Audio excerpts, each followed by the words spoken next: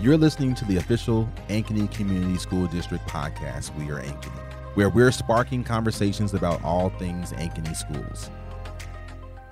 It's not an exaggeration to say that our students are struggling with tough subjects beyond the classroom. The threat of violence can interfere with learning, friendships, and even how they envision themselves and value their future.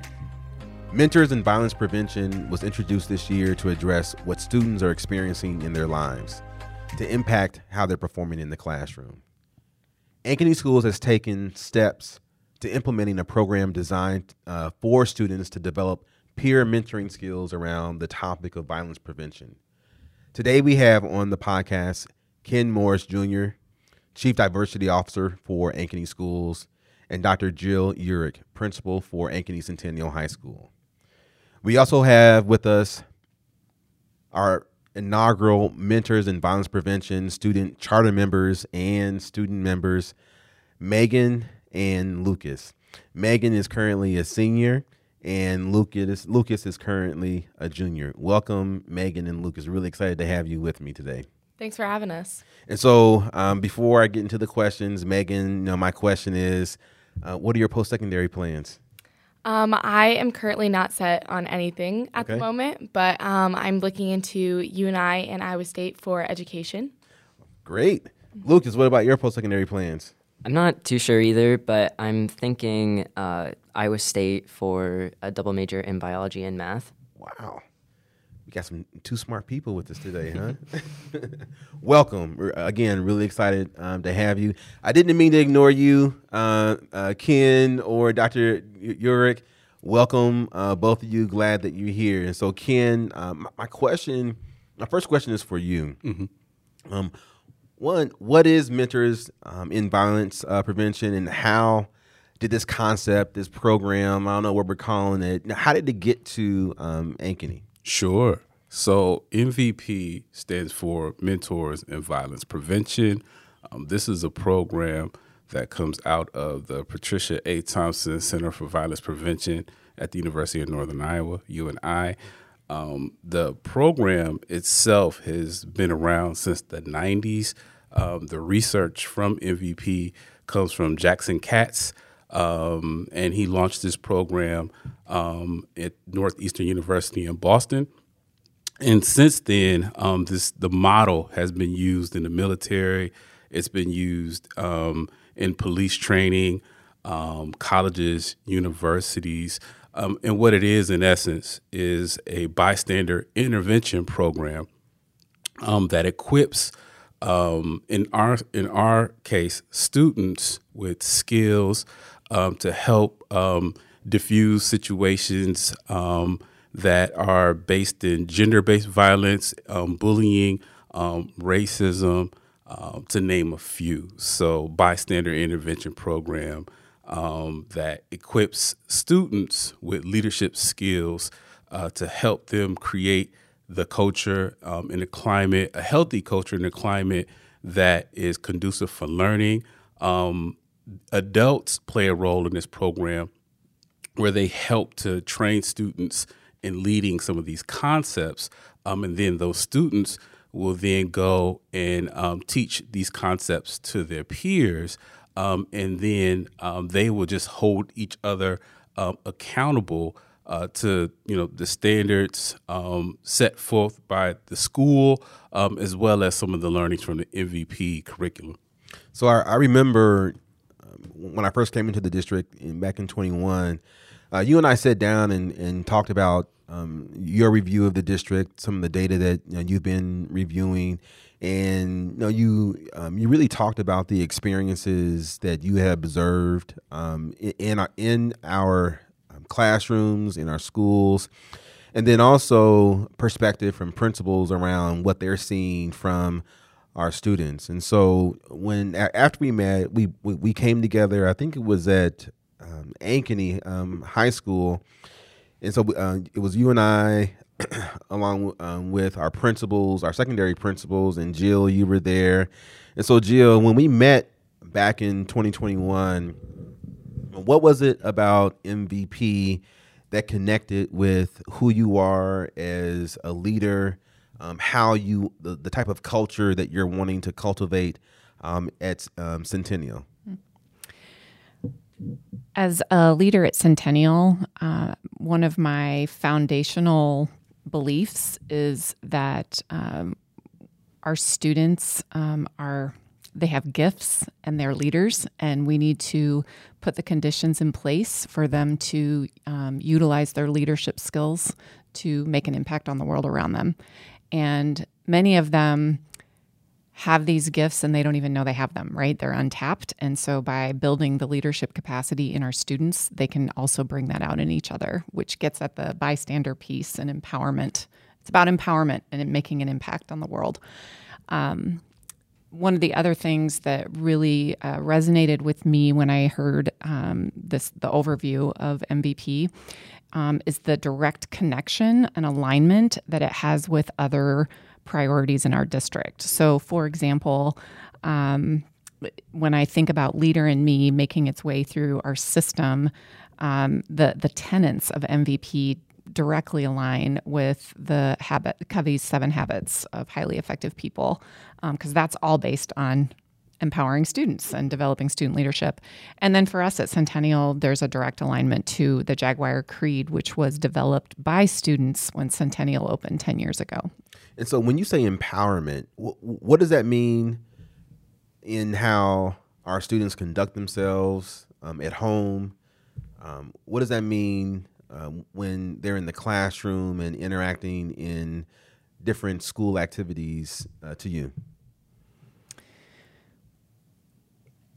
For our students, they're young adults. When they're in this building, they're young adults. And, well, when they're out of this building, they're young adults. And I think how they believe and their self-concept around being young adults is on us and how we treat them. And so part of that is by listening, right? Listening to our students and their experiences. It's also about valuing each student for who they are. I don't expect every student to walk in this building and I don't want all of them to act like each other and like the same things. This is about celebrating differences and living in unity. Mm-hmm. And really that's the empowerment piece, is celebrating every individual and yet exhibiting behaviors that demonstrate unity and caring for one another.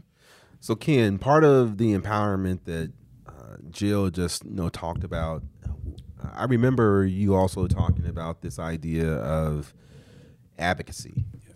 And so when we think about empowerment, how is that aligned with how we want students to not only advocate for themselves, but then also advocate for their peers? Absolutely. One consistent theme that I have heard from current students, I've heard from alumni, is about some of the experiences that they've had, that weren't, as desirable, or they didn't reflect, what we hope and expect from our students. And one thing that they either talked about, if I know now, what I know now, back then, I would have spoke up, I would have said something. And so that advocacy goes further than just being able to advocate for yourself. But how do you then advocate for a peer, a fellow student, whether you know them or not?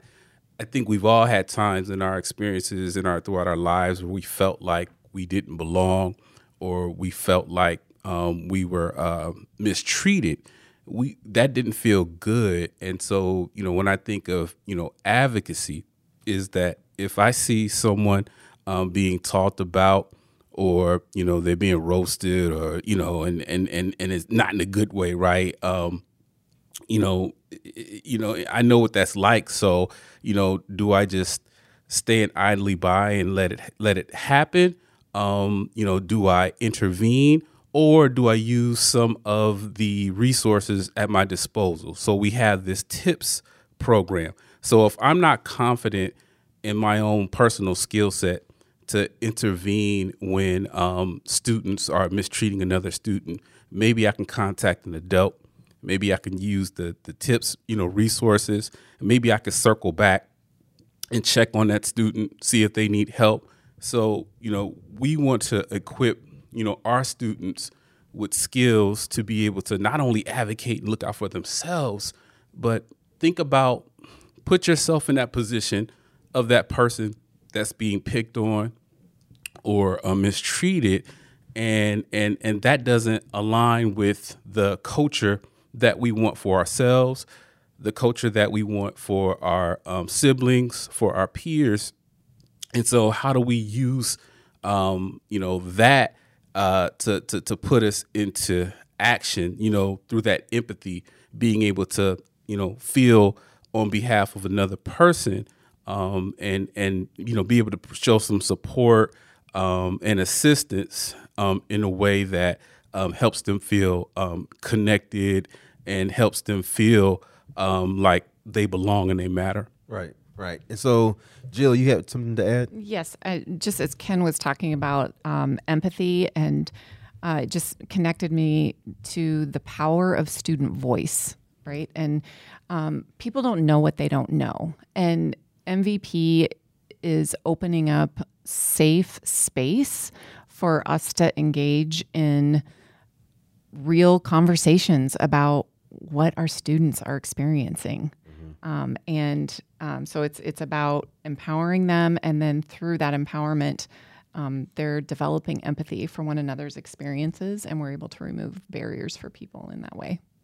Thank you both. And what I want our listeners to understand with regards to empowerment and advocacy is, in addition to us wanting students to advocate for themselves academically, we also want our students to advocate for themselves emotionally and socially. And so if we see students being bullied, if we see students being abused, if we see our peers being talked about, we have to give them the skills and mechanism to advocate for their peer and themselves in a safe environment throughout our entire district.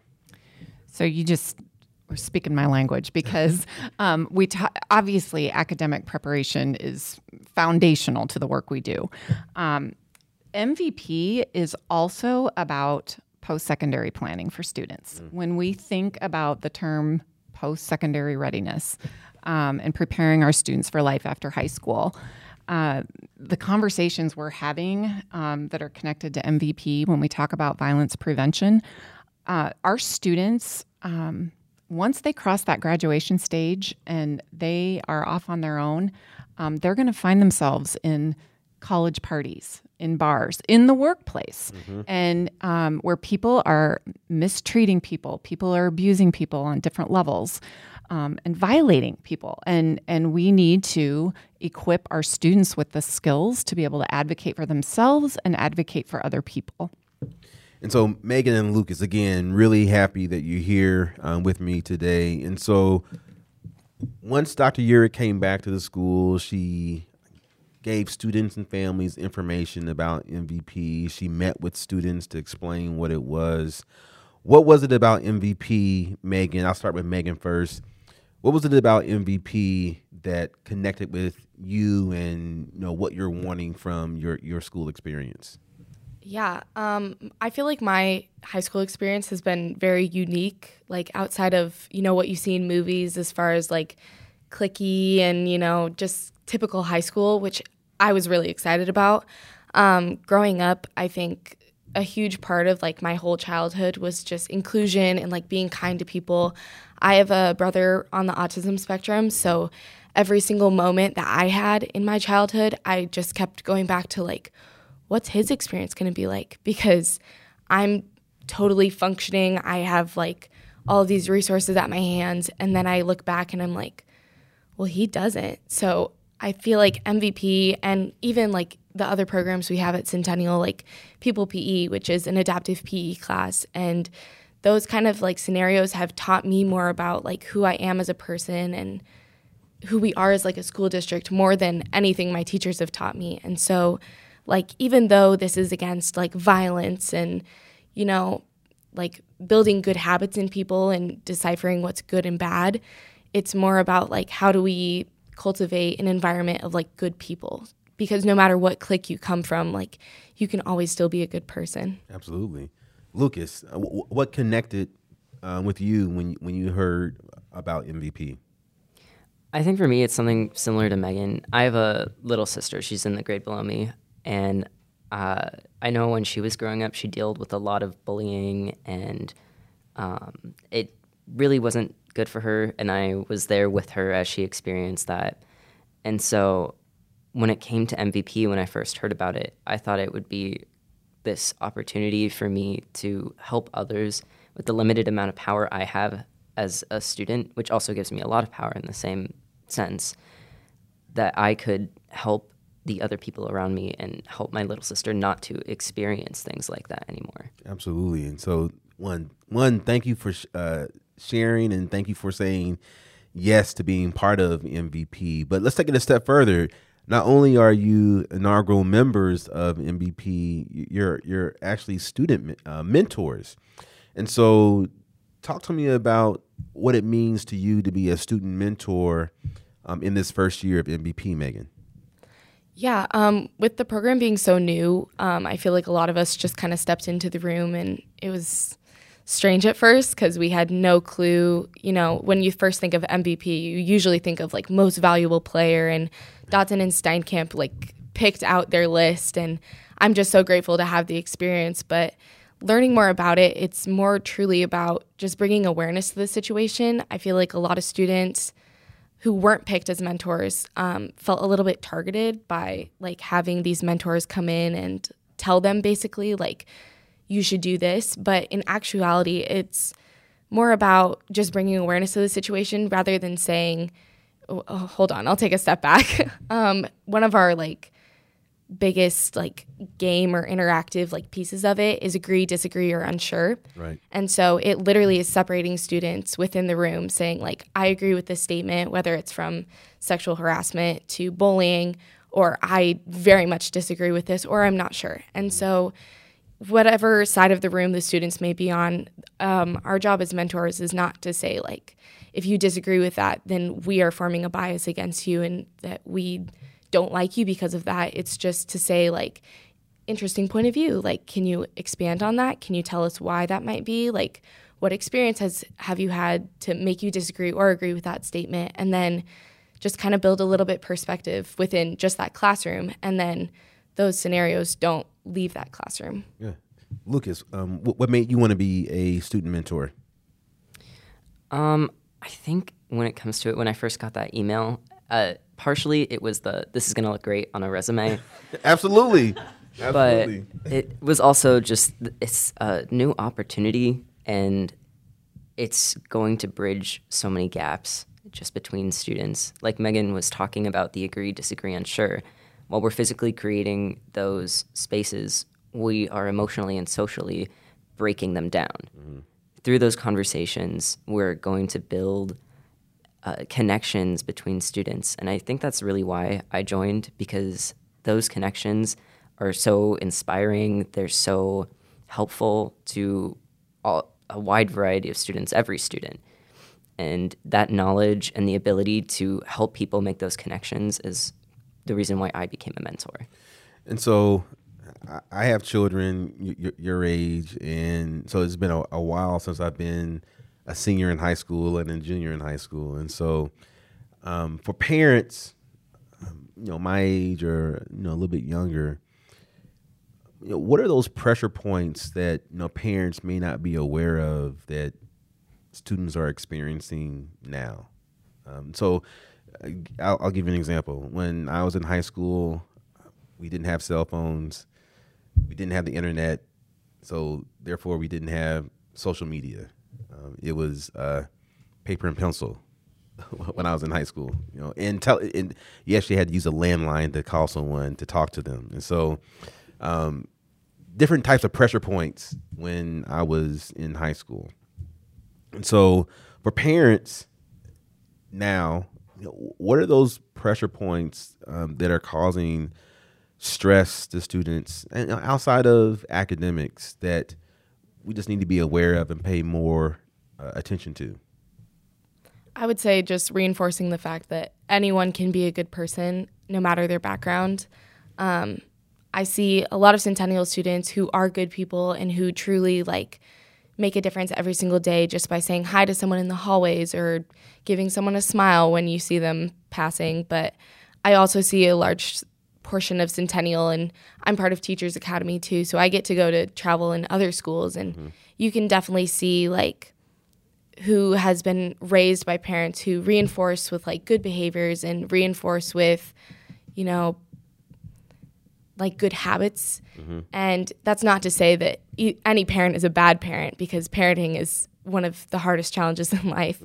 But just making sure that you reinforce oh, I'm going to say hi to someone at the grocery store, or I'm going to say thank you to our cashier at the grocery store. I mean, I'm using a lot of grocery store anecdotes, but just showing an example for your students, because it really is very simple things that we can all do to make a difference.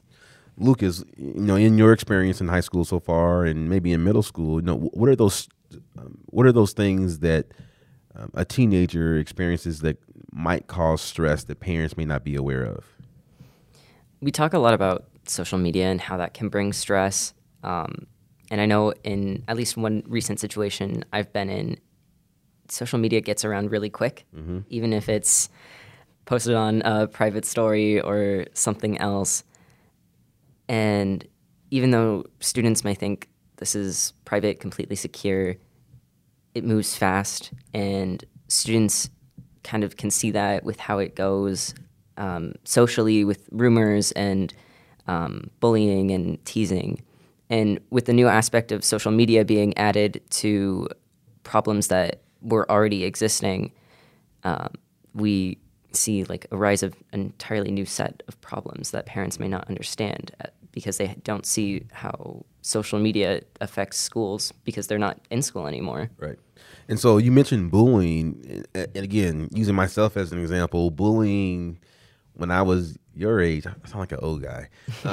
Bullying when I was your age just looked different than it does now. And so, Dr. Urich, in your current role as principal at Centennial, what are those forms of bullying that you're seeing and having to address with students and with parents? Yeah, as I was listening, I kept thinking of the microaggressions that I hear about, the racism that I hear about, the homophobia that I hear about, and I think sometimes people don't know what they don't know. They don't realize words matter, and so sometimes people are coming at it. Their intent might not be as negative as it's being received, which is why we need to have the space for these students to have the conversations of when you say this or when you do that, it's very insulting and hurtful. Right. And I think we have to provide that space. In fact, just made me think when we rolled out this communication in the fall that we were doing this, I actually heard from a number of parents saying, thank you for providing this space in school for our students to have this conversation. Right. And so, Ken, in your role as our Chief Diversity Officer, we've talked a lot about safe spaces,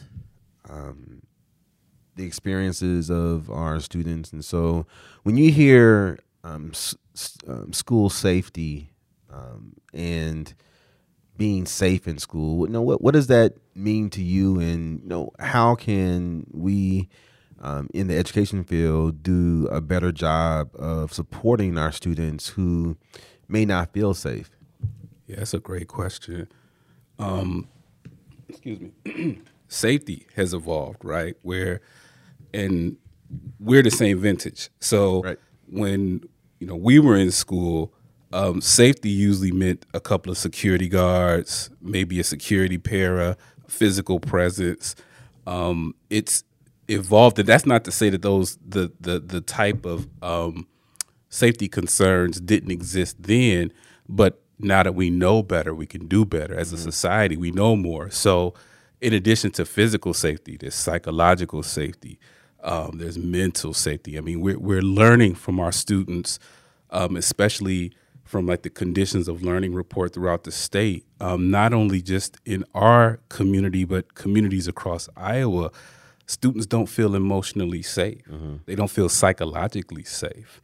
And that's due to a number, of things. And I think that, we have more resources available, for mental health. We're more attuned to making certain that we know the power of human connection. We know the power of belonging. So we really want to make certain that students can identify with at least, one, trusted adult in the building to help increase that sense of safety. Our students are going through a lot, whether it's how they may identify, racially, ethnically, and maybe not see themselves reflected. We have students that are on the spectrum, as you mentioned.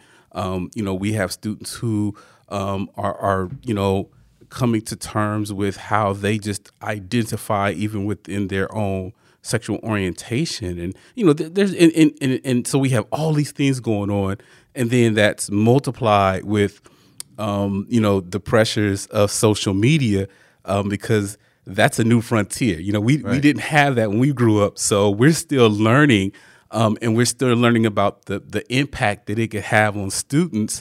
And these scholars, I mean, they're kind of beta testing, because, some of the things that exist for them, as parents now, didn't exist for us. Right. So, excuse me. So, and again, I don't want to minimize it, but there's such a increased need, for safety. That's then, I think once, students and even adults feel like,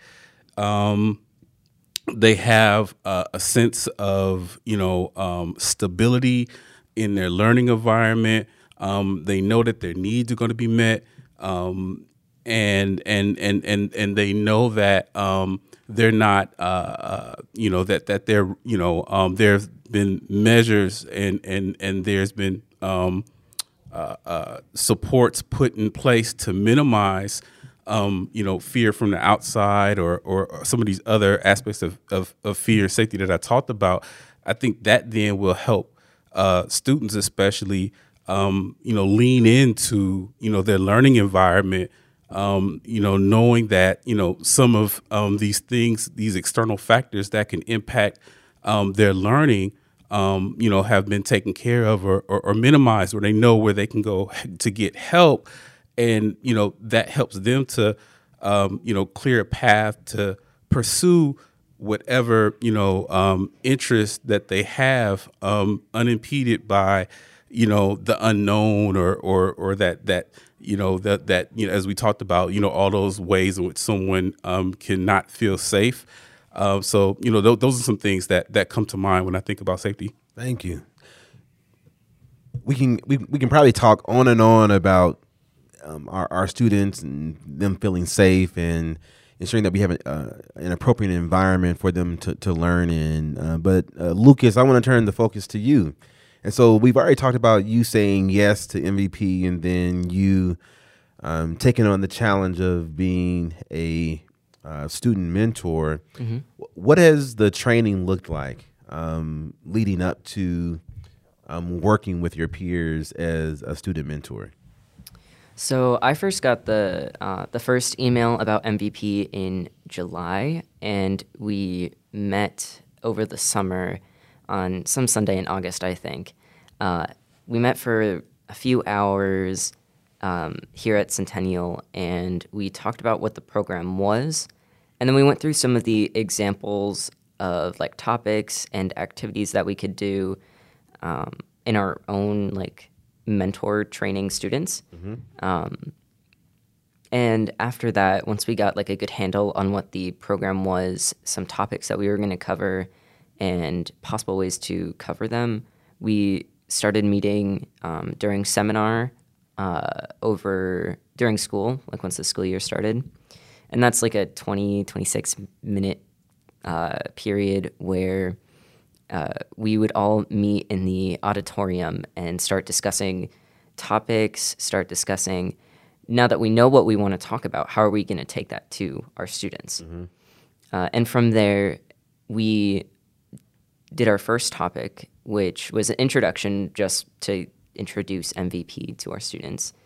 And I can't remember if we did another one first or if we went to DMAC first. DMAC first. So we went to a training at DMAC with a bunch of other schools from across Iowa, where we got to talk about what MVP means in our different schools and take some specialized training about some other, like a wide variety of topics.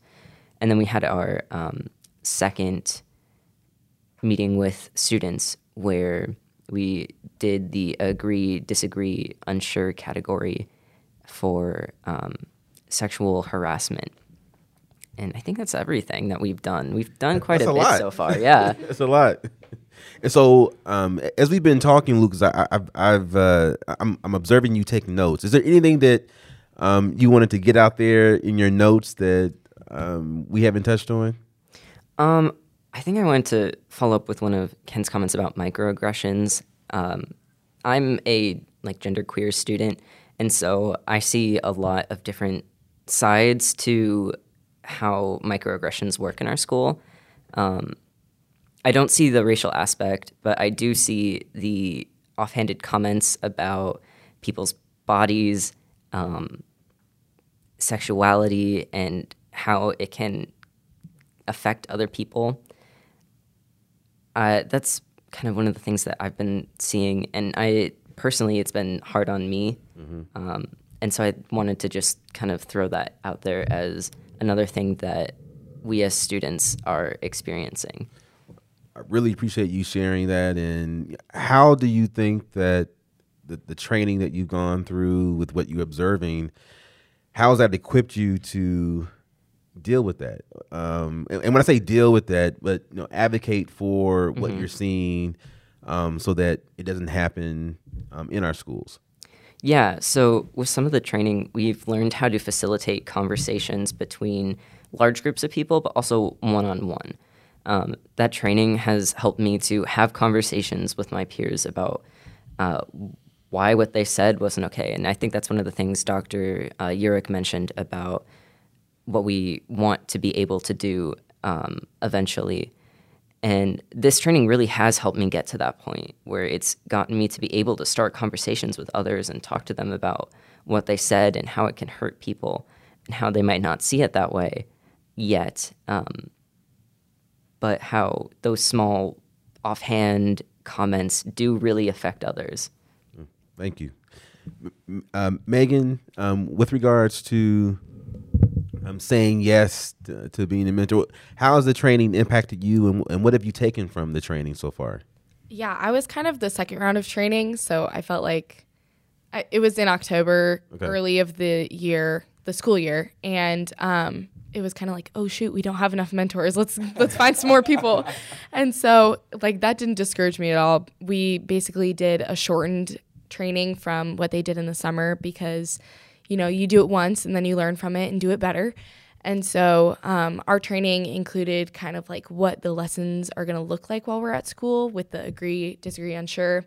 And we got kind of a taste of what topics we would be touching on, but really it was more of focused on are you even interested in doing this? Are you comfortable with these topics? And I think that for the most part, the people in the room who they picked were kind of more of the, I don't want to say popular because that just seems, I don't know, cliquey. Right. But it was a lot of athletes and a lot of students who are really involved. And I think that was really strategic of them to say, let's get these star basketball players, let's get people in show choir, let's, find all these groups and clubs and kind of unite them in this common setting and help them facilitate those, which I just like Lucas, I've had many instances where I've said hey, do you realize that that's not okay? I mean, we talked about social media earlier, but if you think that something's funny or you think that, posting something is going to get a reaction out of your friends saying like, oh, this is really funny. Like, this is one of our students who, people might typically pick on, or even if they don't pick on, maybe if it's one of your own friends, like posting something funny might not always be funny for everyone. Right. And so I've been able, with the program and with like the training that we've done, to say like, do you realize what like you posted and how that's relating back to someone else's life? Because if you got posted in that same scenario, I think you would be pretty upset too. And so, not to say that like those students are wrong for, expressing themselves, but just making them realize how big their actions truly are. Thank you. Dr. Urick, how has the MVP training impacted you and your leadership? I am humbled by the students in this building, the students who have committed to serving in this leadership role. I keep thinking of a phrase that I learned from Ken this past year, and it has literally been my mantra this year, and it's connection over perfection. And our district is a high-performing district, and we are not perfect. We have a lot of work to do for people to feel emotionally safe. And when I think of one of the things I found so inspiring is when our students who agreed to be mentors submitted their commitment forms, one of the questions was, what's your why? Why do you want to serve in this capacity? And it was very emotional to read, emotional and inspiring to read their reasons, because it ranged from, I am a victim in this environment. I've been treated poorly, with hate, and I want to be a part of the solution, and I want to make things better, all the way to the other end of, I've witnessed it happening, or the culture in this building is important to me, and I want to make sure that every student has a positive experience. So our students are all in. And so for me, I get to be the principal that works with them every day. I mean, truly, it's a privilege. And I know we have a lot of work to do, but I'm surrounded by students who are committed to it, right? They're all in. Yeah. And so Megan and Lucas have shared a lot about their experience. And this is questions for Dr. Urick again. And so when you and they've shared, their role in MVP, and I'm sure some of our listeners may be thinking, what's the role of the adults and staff here at Centennial? So can you explain to our listeners what the staff's role with MVP is during the school year? Yes. So our role is to get out of their way, give them what they need and get out of their way. No, when our mentors are in the classes, facilitating these lessons, our teachers' role is really just to participate. So they don't drive it. Our mentors come in and they run the show. We ask the teachers just to participate, right? And engage in the conversation. Sometimes the conversations need maybe a little push to get going or something. And so our staff, they're learning too, because some of them are very comfortable in that space and some are unsure, like they feel like they need to be doing more. And so just really giving them permission to, no, you don't have to. Like, this is about student leadership at this point. And then I would say another role when I think of the adults, we have a number of staff members who were trained on this last summer. So they're the MVP leadership team. And so we just met all morning to do some strategic planning. And so we need to make sure we have the conditions in place, like that we plan training for our students. For example, we have a leadership retreat coming up for our MVP mentors on February 9th for the full day.